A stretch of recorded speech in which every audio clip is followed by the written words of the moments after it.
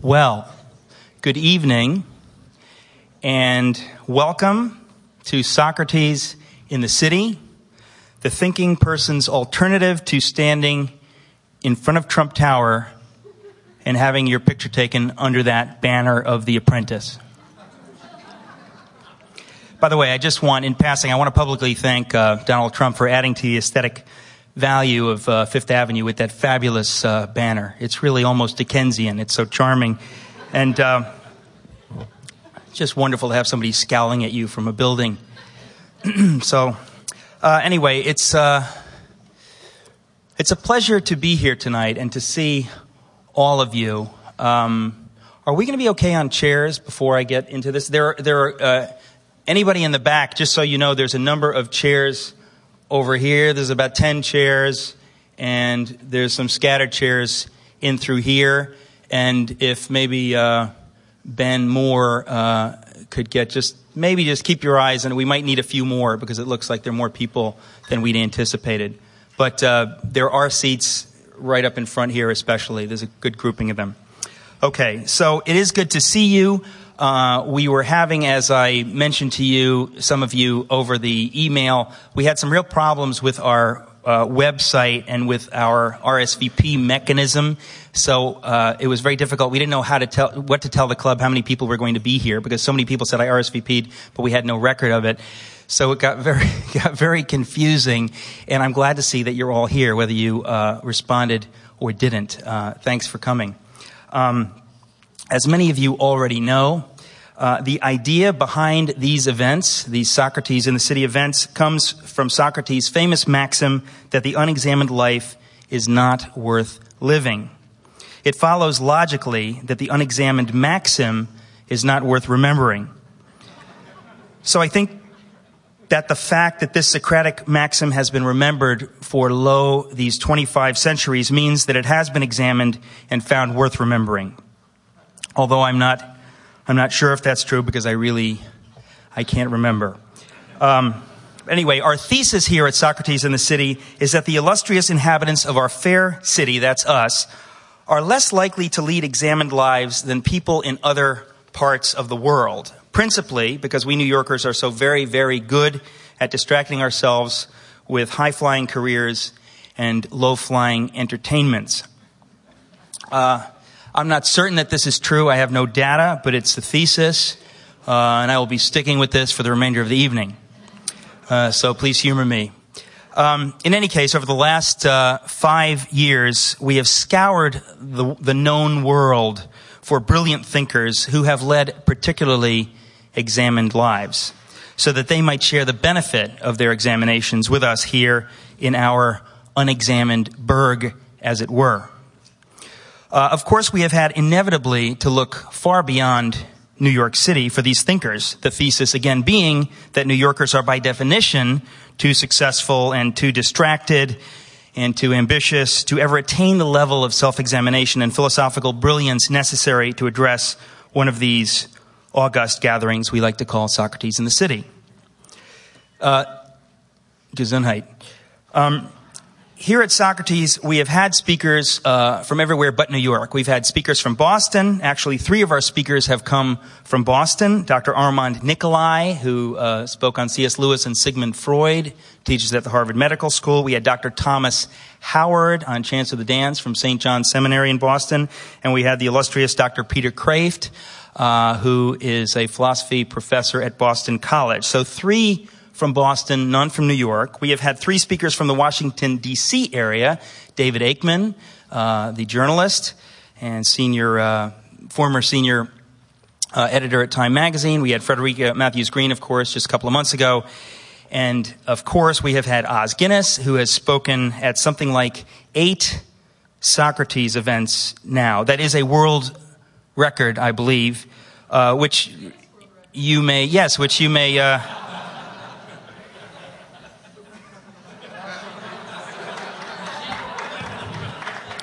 See, now if I had that punchline, you would have stepped on it, you see. But lucky for you, Dawn, I did not have that punchline. So thank you, Miss Dawn Eden. Thank you. Dawn writes for the New York Post, and she's interminably clever. headlines, I should say. Where was I?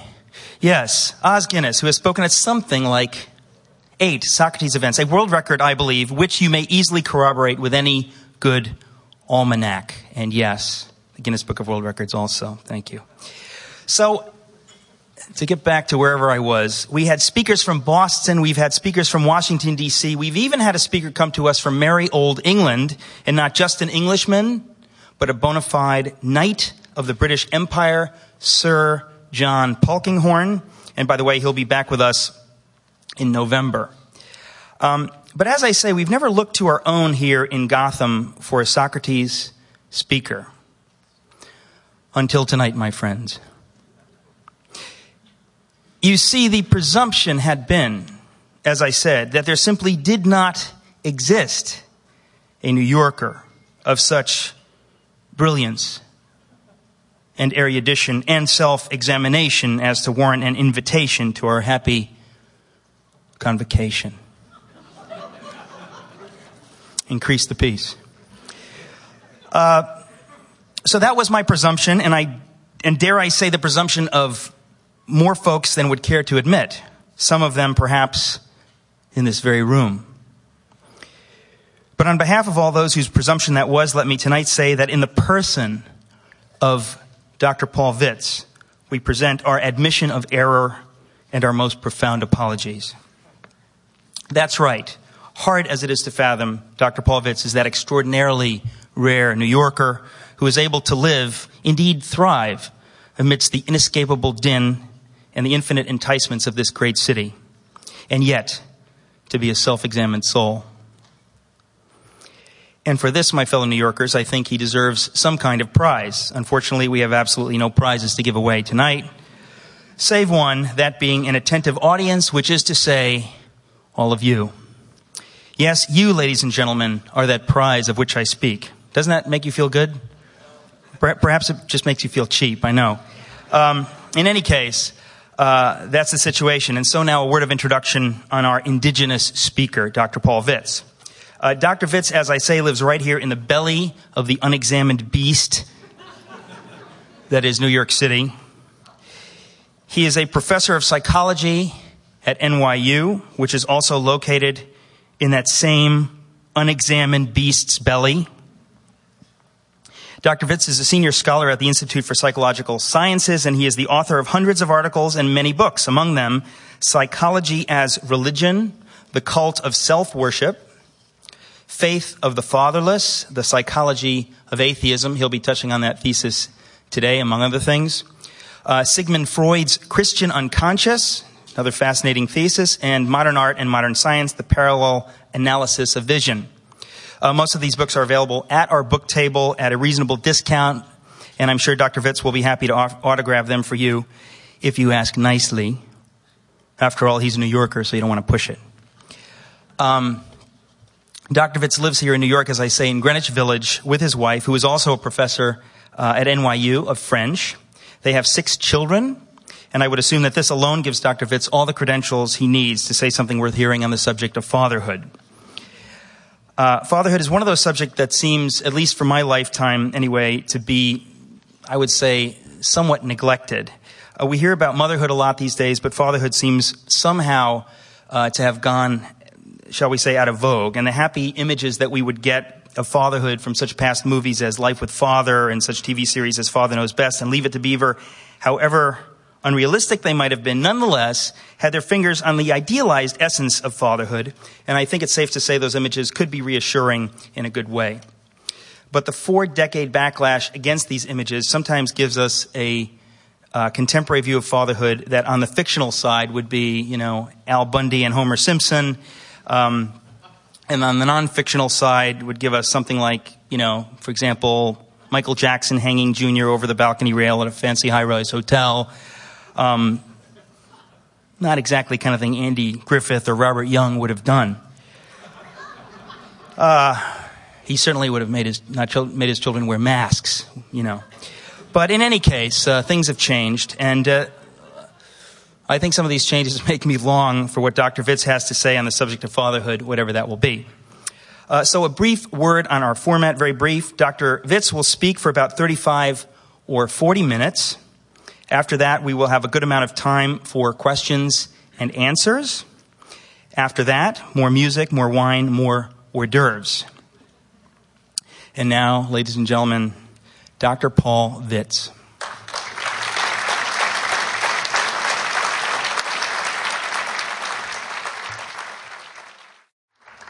Trust New York to come up with an introduction like that. I mean, really. It is true I'm a New Yorker. I've lived here now for almost 40 years. And whether I'm up to all those adjectives, that's another thing for you to judge later. I'm not so sure. But I hope to hold up Manhattan in this list of speakers. It's not just a pleasure to be here. It's also a challenge. I don't think I've ever addressed an audience of the kind that you were described as and that it looks like you really are. I met some of you beforehand. You come from different countries. Some of you have very odd names. Some of you have very familiar names. But I expect there's a little bit of the world here tonight, not just New York in a parochial sense. What I'm going to talk about is the general theme of fatherhood. And I think that I can show with a few comments and analysis that the crisis of our culture today is in many respects, as we admit, a crisis in the family structure. But at the center of the crisis in the family is a crisis in what it is to be a father. And that we've lost this understanding of really the capstone, in my judgment, of what it is to be a man. Because I think all men are called to be fathers. Now, I don't necessarily mean they're called to be biological fathers. I mean they're called to be fathers toward the younger people in their life. But I want to introduce that with a remark that comes from the ancient Hebrew scriptures, where they say that the sins of the fathers go on for generations, sometimes for 3 or perhaps for 7. But it's interesting that they only talk, as far as I know, about the sins of the fathers being perpetuated into society. Now, I don't want to suggest that mothers aren't capable of, shall we say, sinning or not being good mothers. But there's something very profoundly true about that observation. First of all, I think mothers are much more reliable at being mothers than fathers are at fathers. So there are many, many more good enough mothers, relatively speaking. So they're less likely, I think, to be causing damage to their children. I know there are exceptions.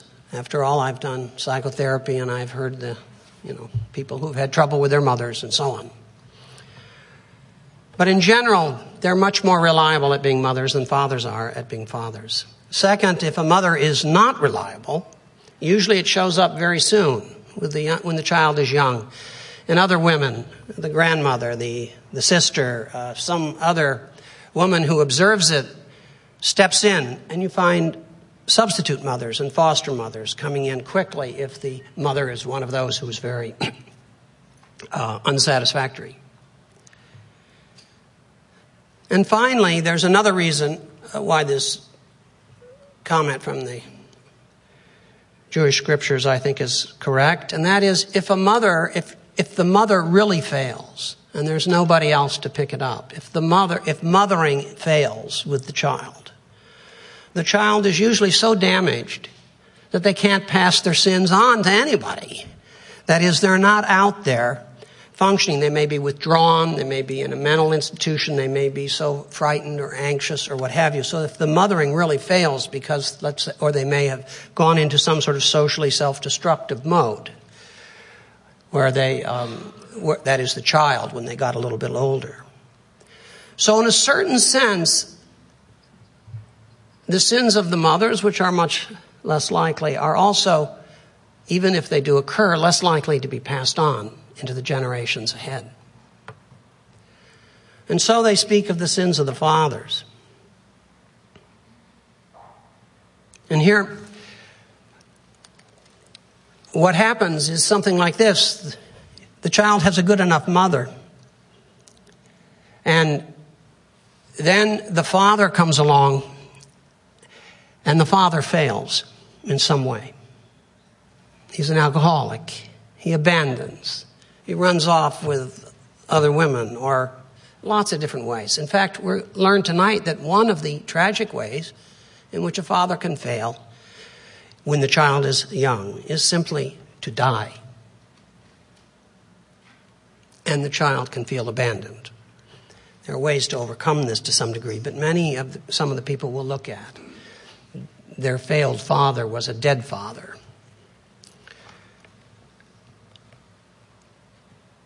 And what the father's major function, I guess, if you want to, I'll talk about some of the data later, but the father is a kind of Mr. Outside, and the mother forms the basic character, the emotional life, the interpersonal responsiveness of the child, much more than the father. But the father introduces the child much more often to the outside world. The father symbolizes the structure of that world, of law and order, of the activities, of the things that when you leave the home you get involved in. And what happens when the child is reasonably functioning because of a good enough mother but a bad father is they get out in that world and they cause a lot of trouble because the father hasn't been there. And in fact, in social science, probably the most reliably documented piece of evidence is the effect of bad fathering on children in terms of social pathological indices. It's unbelievable. It's been around for over 50 years in extremely substantial ways.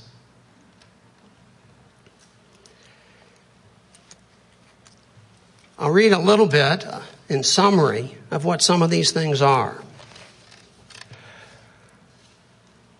Researchers have found that the father makes major contributions to the child's development, especially to individual identity and social identity. The father helps the child to separate psychologically from the mother, teaches the child much more to control its impulses, especially in the case of small boys and older boys as well. The father serves as a buffer from the mother's attention and from being overly emotionally bound to the mother, which often happens when the mother has no one else to really get involved with because the father has abandoned her. The father is very instrumental in the development of the intellectual life and the outside activities of the child, in their respect for the outside world in terms of law and order. The most common finding is the tendency to criminality in boys and young men who didn't have fathers. It's so common. It's a cliche. Over and over again, our prisons are filled with young men who didn't have functioning fathers. This is the commonest response. They have this anger, this lack of understanding of the outside world, of how to deal with it, a rage against it, often a kind of incompetence in dealing with it that leads to an anger and a rage, and it shows. And they get in trouble pretty quickly, and they run into a bunch of other young men like themselves, and pretty soon you've got a gang and things of that kind.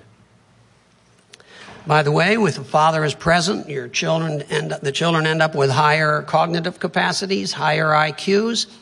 One of the things that's characteristic of when the father is in the family, the children get better jobs. They're more likely to be employed, more likely to make money and succeed. And this is true for both the boys and the girls. There's something, we've all heard about something that's sometimes called the Mozart effect. I'm not talking about the effect of the music on your head, but that there's the effect of Mozart's father. Mozart was the product of his father's devoted attention, perhaps a little bit too intense, But history is filled with children like that. There's Pascal, whose father spent his time at home schooling the young genius. There's John Stuart Mill with his father, John Mill. At age 3, he was learning Greek. His father focused on him. We have, in the athletic world today, we have Tiger Woods, we have, lots of these outstanding athletes. You look, Michael Jordan, he talks about his father as having helped him, as having modeled for him, as having led him. And when it isn't a father, it's a coach, a substitute father. Many times young women who are very successful have the same thing. They have this strong sense that their father is with them. And has broken the barriers down for them. I don't know all of the examples. One I just saw, I'm sure it must be related. This was in a little New York scene I read in the paper about a few months ago. I'm not sure I'm pronouncing all the names right, but I think there's a very successful, wealthy New Yorker, I think it was head of Citibank or Citigroup, called Sandy Weil or something like that. All right. Well, what? You're right. Okay.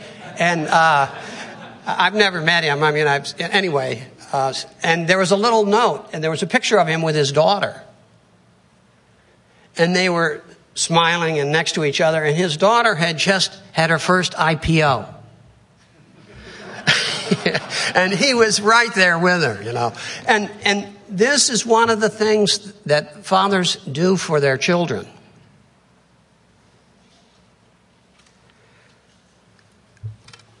The criminality thing, as I said, is the major way in which failed fathers pass on their sins to the next generation. There are plenty of poor environments where the fathers are present and there's no criminality. They've done a lot, we think of criminal behavior as somehow related to, ghettos or inner city or something like that. When the social scientists take out whether the father's present and the whole issue of that stability of the family structure, there are no ethnic, racial, linguistic, cultural factors related to criminal behavior. It's family structure. And the crucial family person that isn't there is the father. Because look at the job the mother has when the father's not there. She's got to try to keep this family together. She has to make money. Now, maybe she makes it through welfare, or maybe she has a job. Either way, there's a big price to pay for the children. It's hard. I can tell you, it's very hard to raise kids.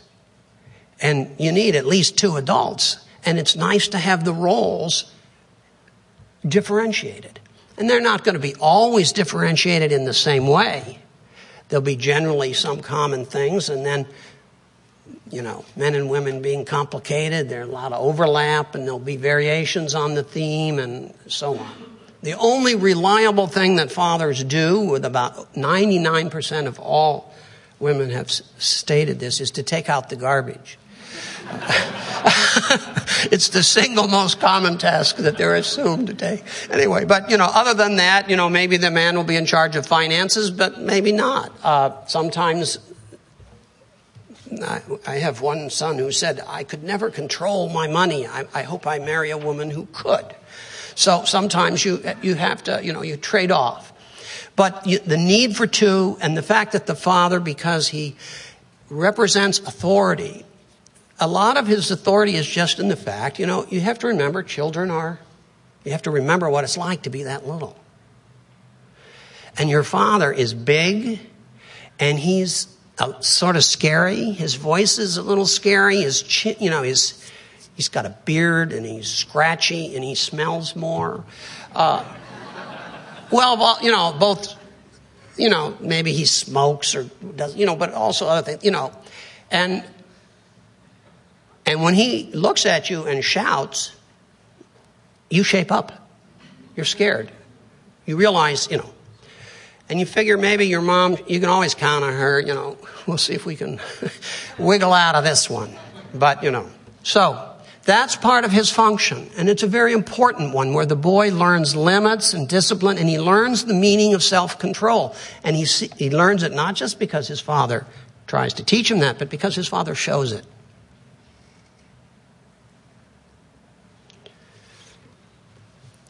So, as a kind of introduction to my next topic, I'd like to say that what we have in our society now has been a failure of fatherhood. Now, there's some evidence, not on the television sets yet, but there's some evidence of a revival of a concern, of an intellectual interest in fatherhood. And the Fatherhood Initiative, various books on it are coming out from various intellectuals and think tanks and so forth.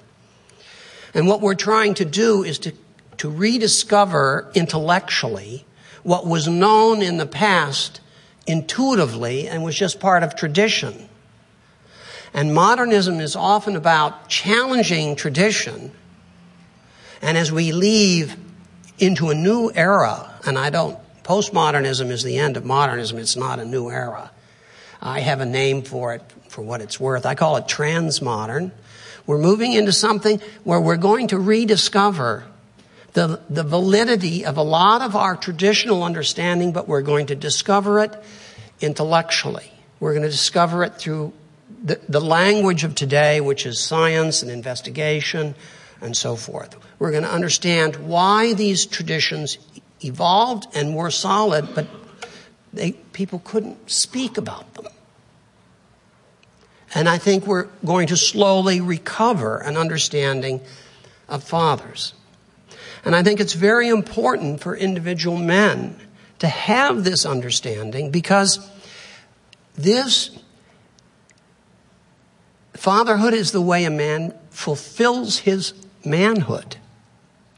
And if you think you're fulfilled as a man because you're living like James Bond, you're out of your mind. You know, he's a guy without any bonds with anyone. Maybe I'm dating myself. James Bond. Do people still watch James Bond? I don't know, you know. Okay, but you know, I mean, and there's a lot of good fun with it. We do too, you know. Our kids, we have a couple of them. Anyway, but the point is, you got to go beyond that. You got to go beyond that. And it comes from being able, as a man, to help, to sacrifice for others. And the world is hungry for any examples of it, for non-selfish men. I'll come back to that. Now I want to get to a related topic, which I began coming across about 10 years ago or so. I was doing some work on the lives of famous atheists, just reading them and so on and so forth. And over, I kept finding bad relationships with their fathers. And I said, hey, maybe there's something going on here. And then I came across, of all things, a comment by Sigmund Freud, which I'll slightly paraphrase. I mean, it's almost identical, but he said, nothing is more common for a young person to lose their faith in God when they lose their respect for their father. That was Sigmund Freud, and, you know, he never followed that up. He just, you know, one of these sort of brilliant cast-asides. And he then went on to say that our psychological approach to God in the West is often through, first, our own psychological relationship to our Father. And so if God's like our Father and our Father is a son of a bitch, you don't want to have anything to do with him, in plain and simple language. But it's interesting to look at the lives of these famous atheists. And they often had, I mean, you have to remember this was affecting them when they were children. And a child only wants his father to love him and to be there. And when he's treated differently, this can set in motion a long-term resentment. Here are some of the examples. I looked at almost all of what I thought were the famous atheists. Perhaps the best example, which was, here's one example. Let's see, what order do I want to take them in?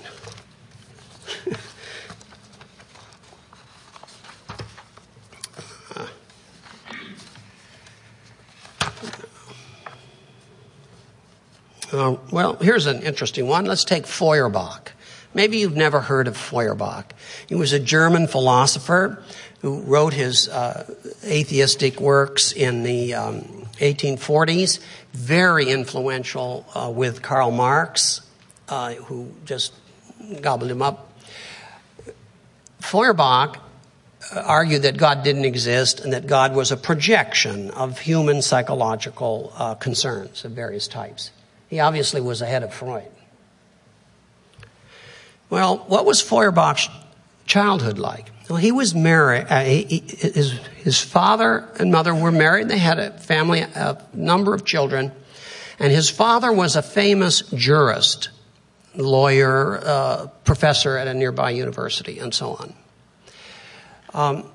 When this boy was 12 or 13, and this is now in the 1820s, a very much more conservative environment, but even today, imagine this happening to your own family. When he was 12 or 13, young Feuerbach, his father abandoned the family, took up living with another woman in a village not too far away. The other woman was the wife of his father's best friend.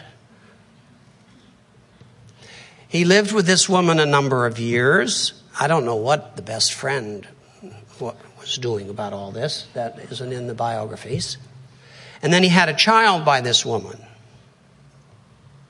Now, this would have been an enormous scandal. Everyone would have been talking about it and known about it. He was a prominent person.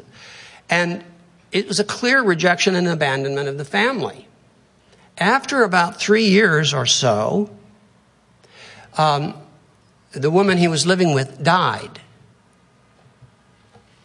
So, senior Feuerbach came back to the family to live. Young Feuerbach's mother must have been a very patient and kind woman. I don't know. They don't say anything but the bare facts. They don't talk about what was the psychology like of living with that. This man also had a nickname, the senior Feuerbach, the father of this future atheist. By the time this happened, young Feuerbach was probably just out of high school or the gymnasium then. And this senior Feuerbach had a nickname. It was Vesuvius. He obviously blew up and exploded and did things like that all the time. He sounds like a real nice guy. Okay. Well, this rejection, all right, so one atheist, one bad father. So let's look at a few more.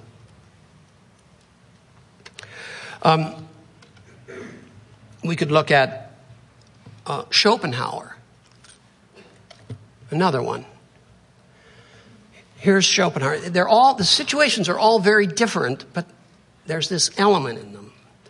Schopenhauer's had a very bad relationship with his mother. His mother was nasty to him all his life and said, "I didn't want you and you ruined my life."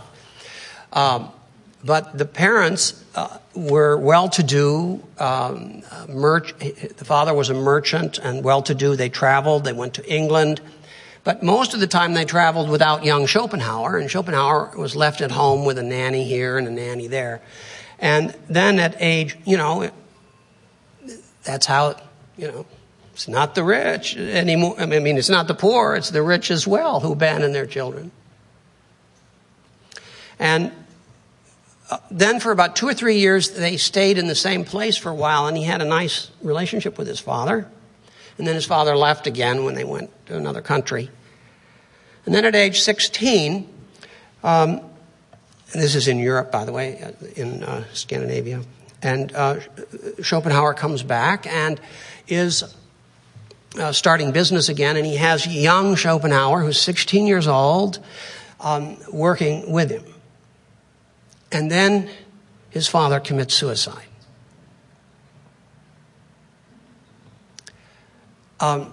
It was he talks about how devastated he was by that, the feeling of abandonment. This is one of the things about suicide that is so profound, and that people sometimes who are committing suicide never seem to factor in. The feeling of rejection and of hostility and abandonment that they create in the lives of those around them. It was shortly after that Schopenhauer became famous for being the great pessimist. How about some others? Let's take Hobbes. He was probably an atheist, probably one of the first. It was a little dangerous politically at that time to be an atheist. So he kind of covered his tracks and said, I'm a materialist. And then wouldn't talk so much. But he was almost certainly an atheist. When he was a boy, quite young, his father was an Anglican clergyman, but who wasn't a very good one. He was famous for falling asleep in his own services. And he also had an irascible temper. And when Hobbes was probably, the best we could find out, I could find it was around 3 or 4, his father had a fight in front of the small church with another visiting clergyman, and knocked him down and did all, really tore him apart, and then he fled and was never seen again by the family. So the father abandoned again. Hobbes is rather well known for his anti-clerical sentiments, in addition to being, if you will, probably an atheist in the sense of his own philosophy would heavily suggest that. There are many others. Freud himself fits his own model. Freud did not respect his father. He saw his father as weak. First of all, he saw his father as sort of religious, sort of a general, somewhat liberal Enlightenment Jew. But he saw his father as weak in a number of ways. First, all of his biographers are aware of the fact that Sigmund Freud saw his father as weak in response to anti-Semitism. A famous incident in which his father was walking down the street and someone who called his father a dirty Jew knocked his hat off. And, essentially, gave him the big challenge. And Sigmund said, "Well, what did you do, Dad?" He says, "I just picked up my hat and walked away." And Freud writes that in some of his biographical material, and it was clear that Sigmund Freud was a complicated man, a difficult man, but he was also a courageous man, and he admired bravery. And when he saw his own father do this, whoops. In addition, in 2 letters that Sigmund Freud has written, during the 1990s, when he was in the midst of his own personal psychoanalysis that was going to turn into the founding of psychoanalysis, he wrote to a colleague of his in Berlin that his father was a sexual pervert. And the fact that he was a pervert was deleted from the original publication of the letters. But now that the letters in their unexpurgated version have come out, now we don't know what this meant. He said that symptoms of his father's sexual perversion, he said, could be seen with his younger sisters. I don't know. But if your father's, in your own judgment, I don't want to condemn even Freud's father, but in Freud's judgment, it's clear he saw his father as sexually some kind of pervert and as a coward. Now that's a good way you can summarize that as losing respect.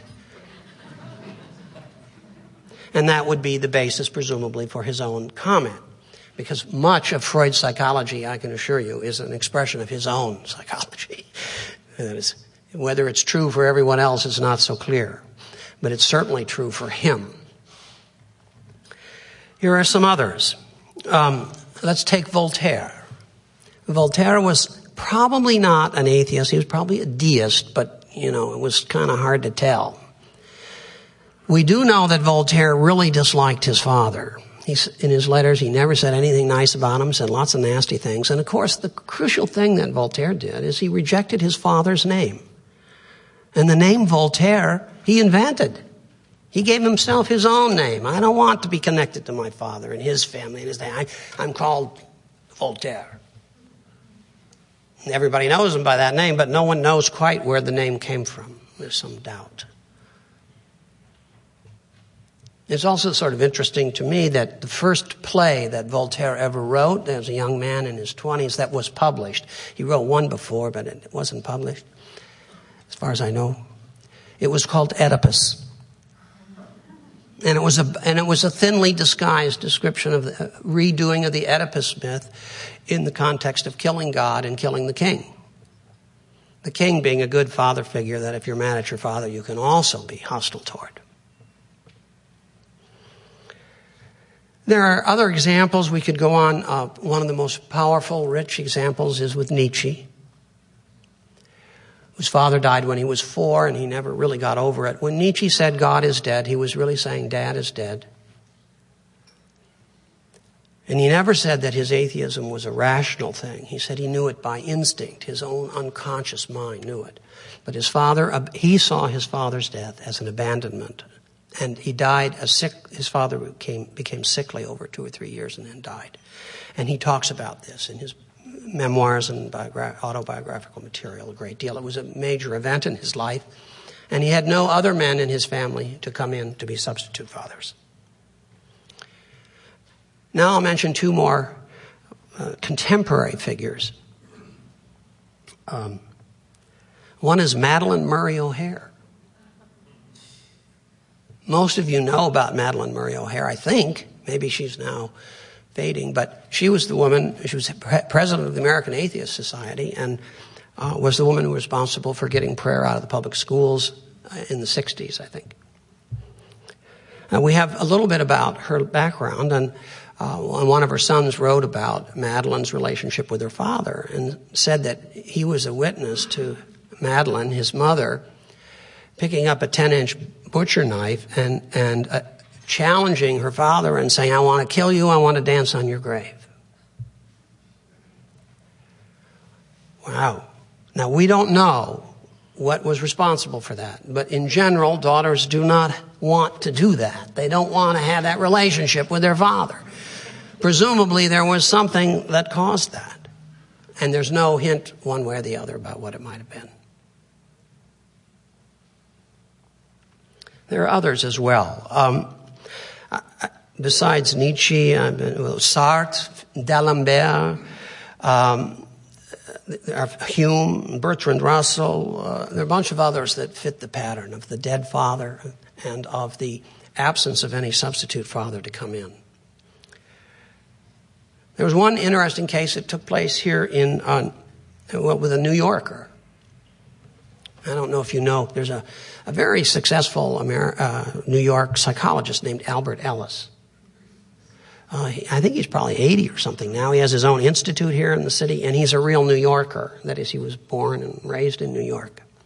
And he founded a school of psychology called, rational, emotive, and cognitive therapy. It's a kind of rational or cognitive therapy aimed at changing your thoughts and with it your emotions. And it's been very influential. He has very much earned, I think, his reputation in a positive way. I knew nothing about him. I just happened to be at a place where we were both speaking, and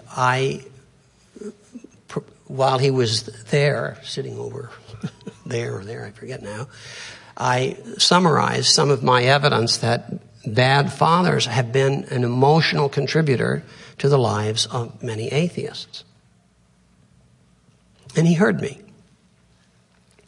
He was arguing against, he was an atheist arguing against belief in God, and I was giving a critique of, not exactly a critique, but an interpretation of some of the motives behind the atheists.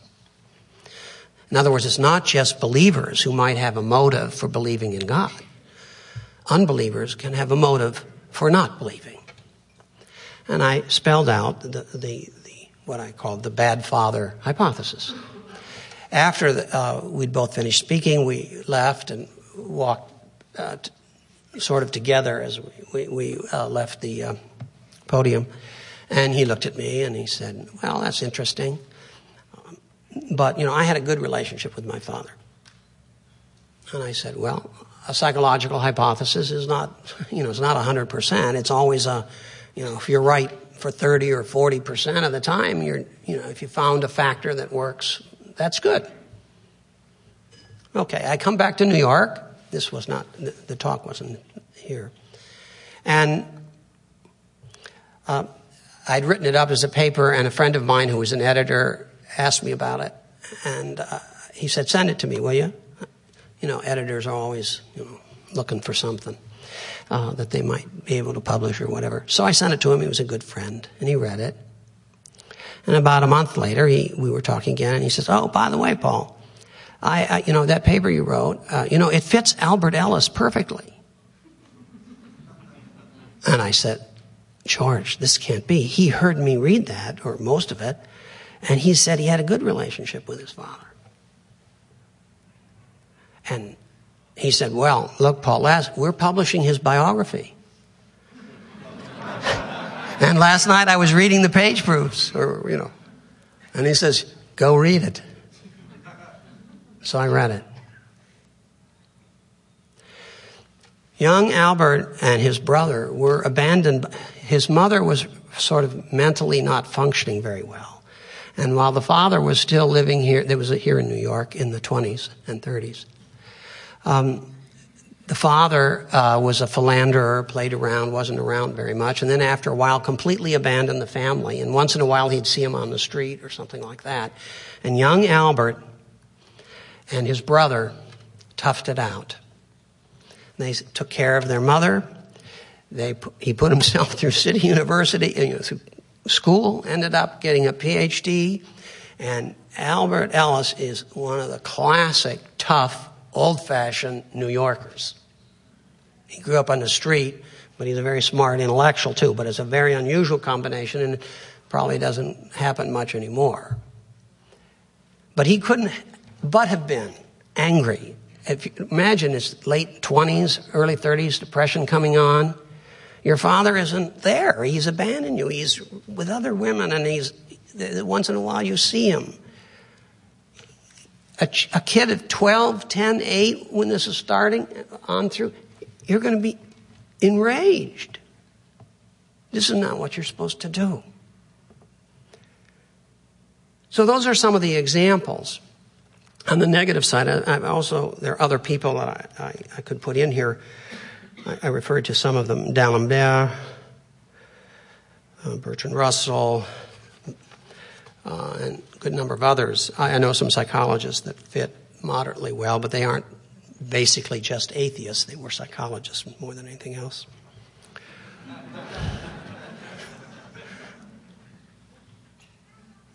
But then I tried to make up a control group. And the control group was to look for famous theists during the same period of time, historically.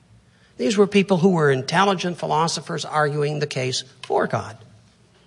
In general, they lost, the battle intellectually, but they stood up and argued cogently and well, and some of their arguments are now being refurbished with amazing significance.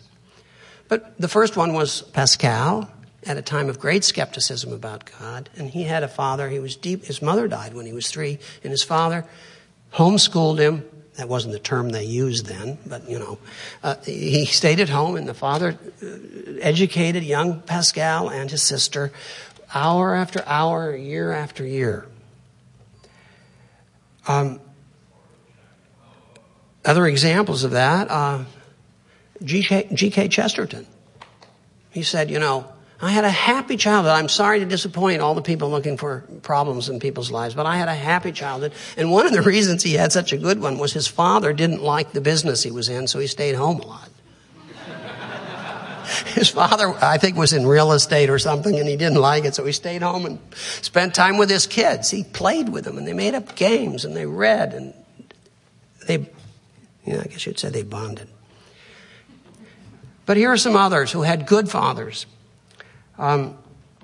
in addition. One was Edmund Burke. His father was pretty good, but he also had a substitute father, an uncle, who was very important to him. And this is something to keep in mind. Nietzsche didn't have a substitute father. Freud didn't. But Burke had an uncle that he went down and lived with him and was devoted to him in all his life, said this was the best man I've ever known. Another example is Wilberforce, the great evangelical English Protestant who was responsible for getting rid of slavery in England, the first country to ban it. He spent his whole life with that theme. Now, when young Wilberforce was 9 years old, he had a sort of normal family, and his father died. And the mother didn't know quite what to do. They were, I don't know whether they were Anglican or Church of Scotland or what, but they sent their boy, young Wilberforce, off to live with an aunt and uncle who were, I think they were Methodists. They were called enthusiasts at the time. And he went and lived with them for a couple of years.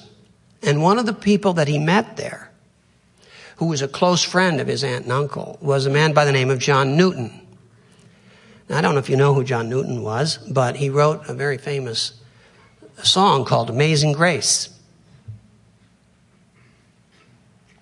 But John Newton had been a slaver, captain of a slaving boat.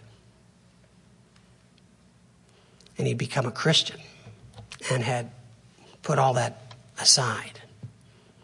And Amazing Grace was about the transformation.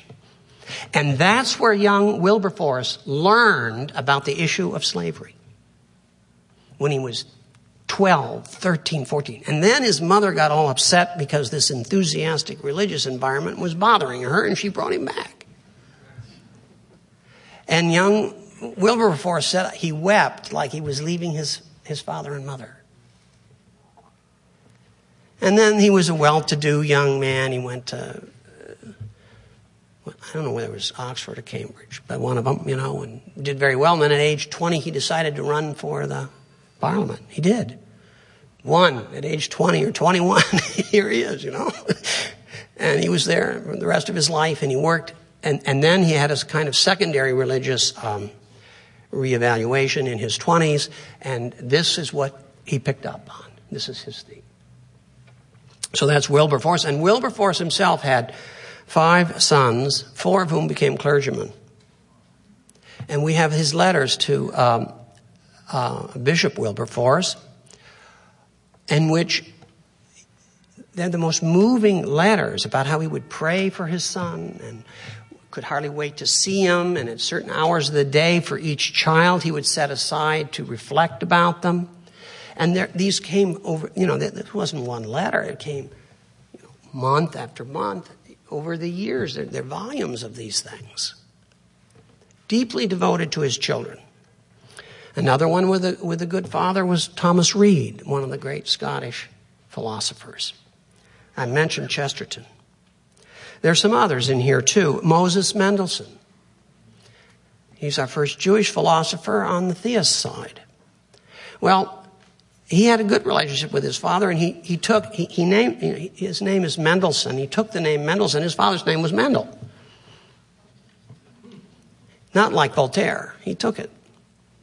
In addition, in many of these Jewish theists, they had a lot of rabbis and other scholars around who were father figures for them and gave them a kind of enormous positive view of what it was to be a father. The same thing with Martin Buber, who had a substitute father, and his grandfather particularly, and others. Another final example is Walker Percy. I'm jumping around a lot. I'm not dealing just with philosophers, of course. But Walker Percy, the novelist, he had a lot of odds against him.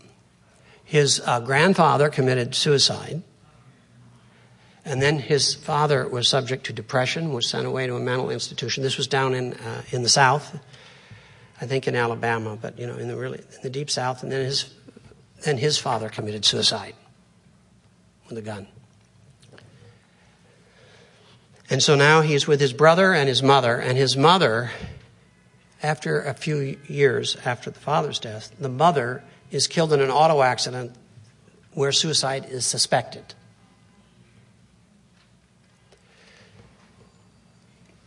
Young Walker is sort of adopted by his uncle. And his uncle devoted his life to Walker Percy and his brother.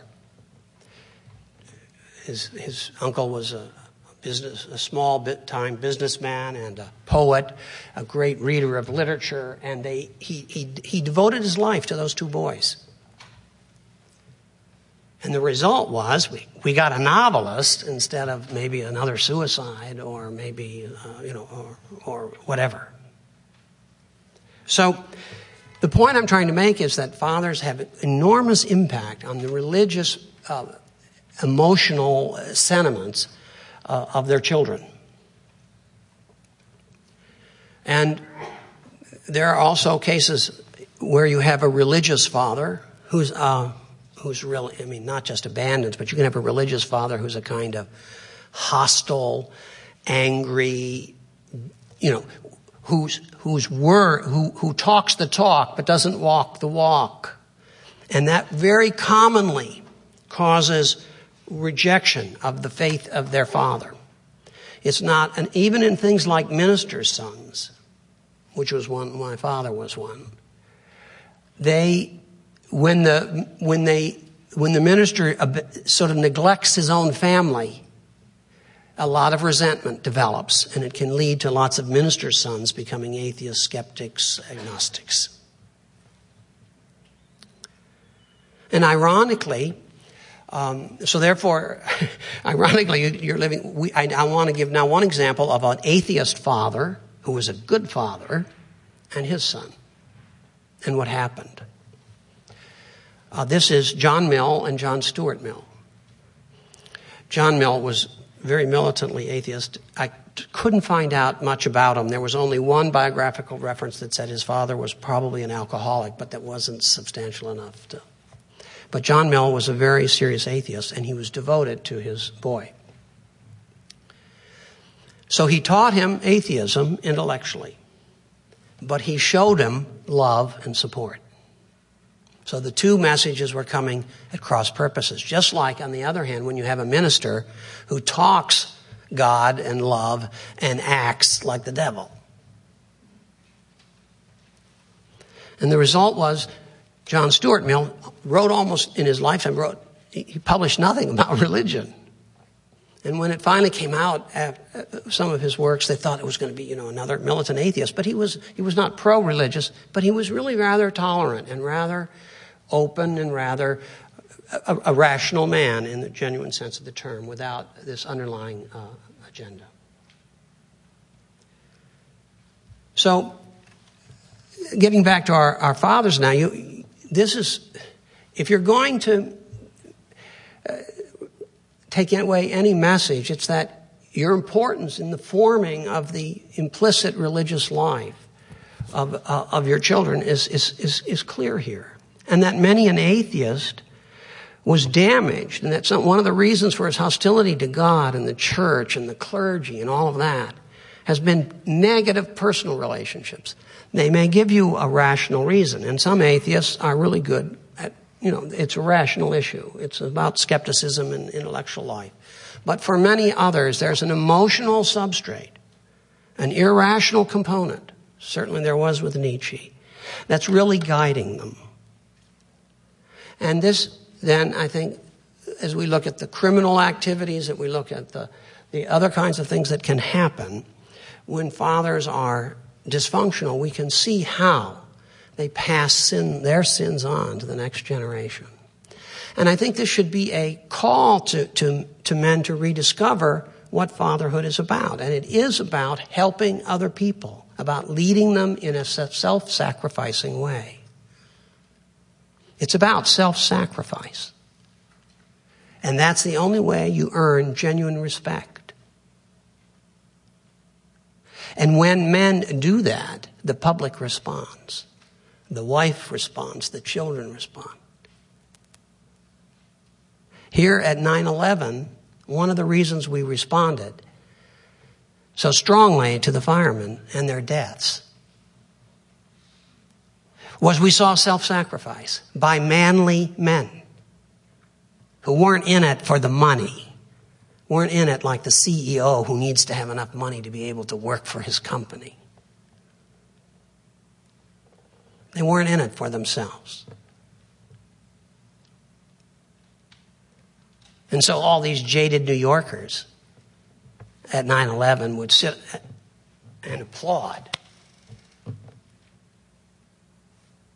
when the firemen went by. So this is what the world wants, and this is what fathers are called to be. And unless we can redo, and it's not an issue of changing the country or anything like that. You want to change your own life. This is the way to live. This is the way to live the better life as an adult man, being some kind of father. And you can find people to be father to outside of your family, and hopefully that's where you focus. But if you're now a grandfather, I'm a grandfather now. I'm getting to be a geezer. But the point is, there are plenty of people who need it and who need your help and need your support. And when you're through with it, not only will they be happy and much better for it, so will you. Thanks.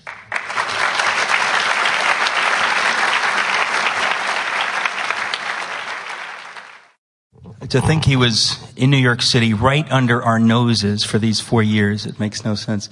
We have some time for questions and answers. If you can make your way to that microphone, I would be personally delighted. We also have the sort of, what's it called, the door prize, the raffle. If you have your red tickets at the end of the question and answer thing, we will award you 4 books and a CD. But anyway, it's very important, folks, since we don't have a ton of time, that you keep your questions in the form of a question. And please keep them under 30 seconds. I'm not kidding, because it's important to respect other people's time. So, Dawn, go ahead. Thank you for a wonderful talk. I can understand how the message of self-sacrifice is one that people hearing it can put into effect right away as fathers. I'm wondering if you have any thoughts about how your findings may be used by people who are evangelizing to atheists. I guess I would say this. Many atheists, as I've said, are really greatly disappointed in what the meaning of God and fathers are for their life. And that's the only way you can deal with that emotional bias. Some of them, and in addition, there's an intellectual issue here too. That's the separate thing. And by the way, I was an atheist for 20 years, so I'm not hostile to atheists in that sense.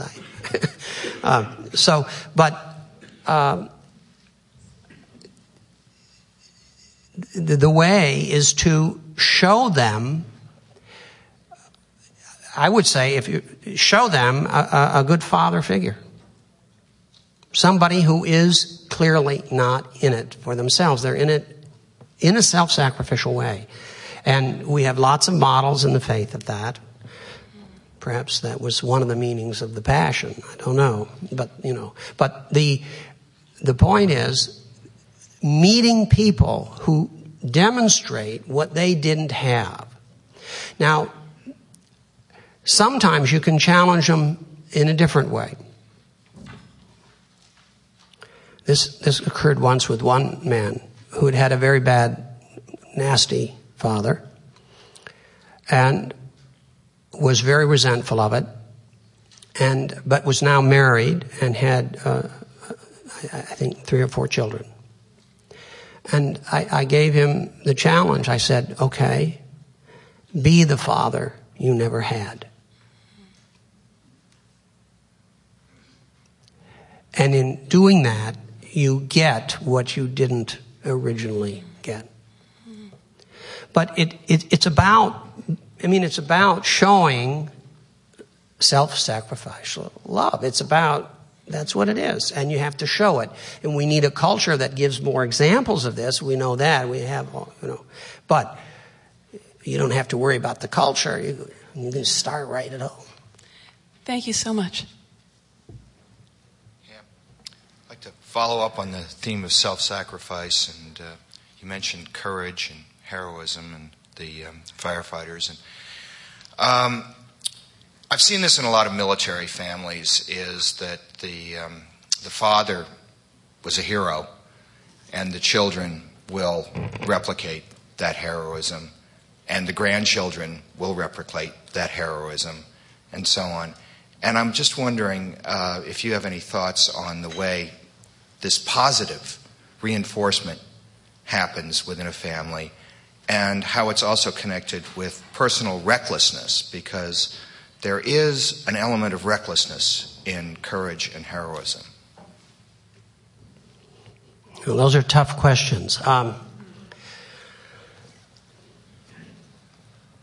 As far as the modeling in the family goes, one thing, for example, I knew one family where the father had died.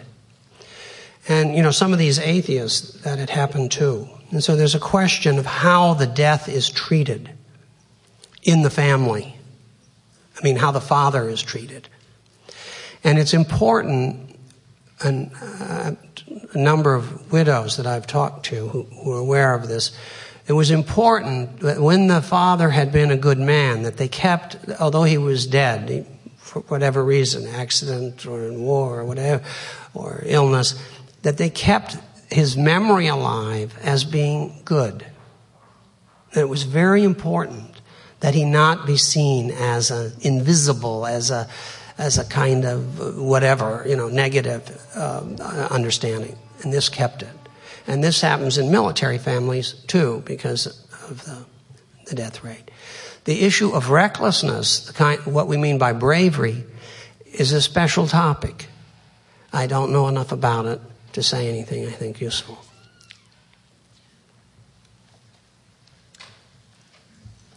Well, you mentioned a number of names. I've done a lot of miscellaneous reading, not spending my time more constructively in pool halls. So, what do you think of Kierkegaard, Francis of Assisi, and Anna Freud?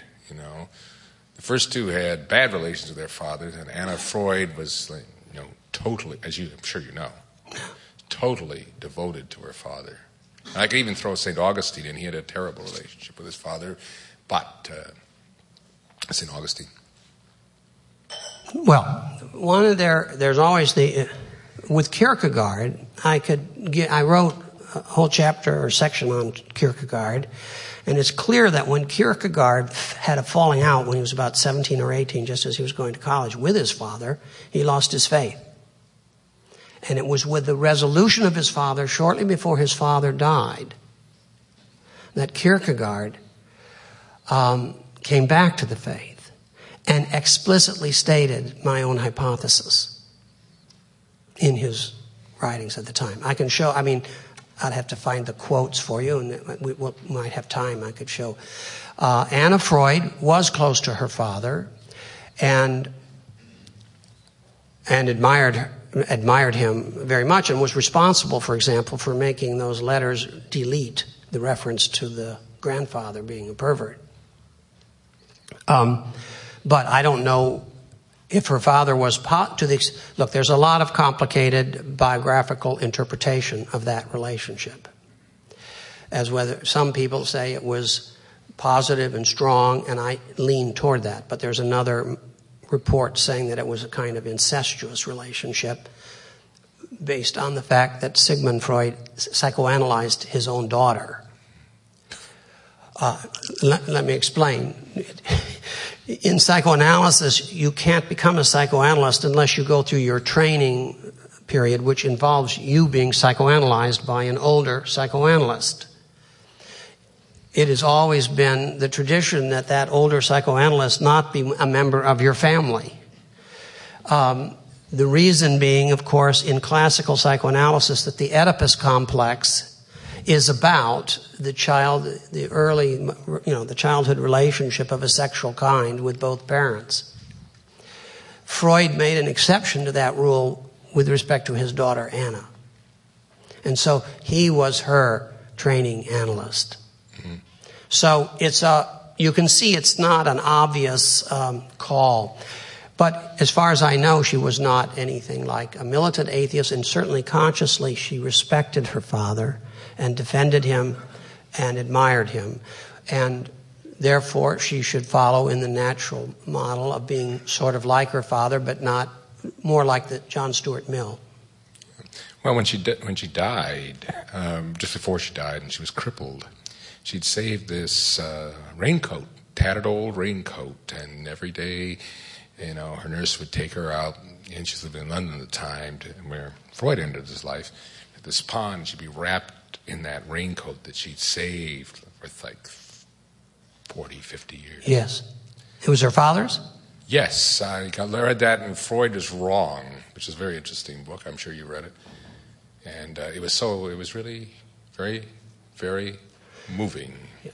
She was deeply attached to him, and the question of the nature of that attachment is what people argue about. But the thing is, I'm sorry. Yeah, but I'll show you the stuff on Kierkegaard later if you would like to. I just have a couple of questions. You spoke earlier about reaffirming a relationship with children in the sense that if you are a father but you're not intricately involved in a child's life, yet at the same time you can be intricately involved in other people's lives and be a prolific speaker and an enthusiast and uplifting person to other people. How can you relate that to your own children and you find it hard to be able to do that? How can you do that?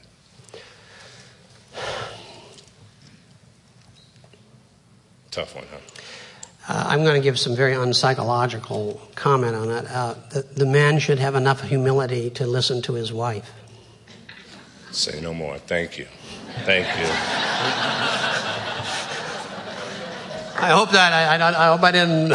Anyway, because it's that she'll know, and he won't want to listen, and he's going to have to. Now she has to not be too naggy and all of that. We know, okay, but he's got to listen.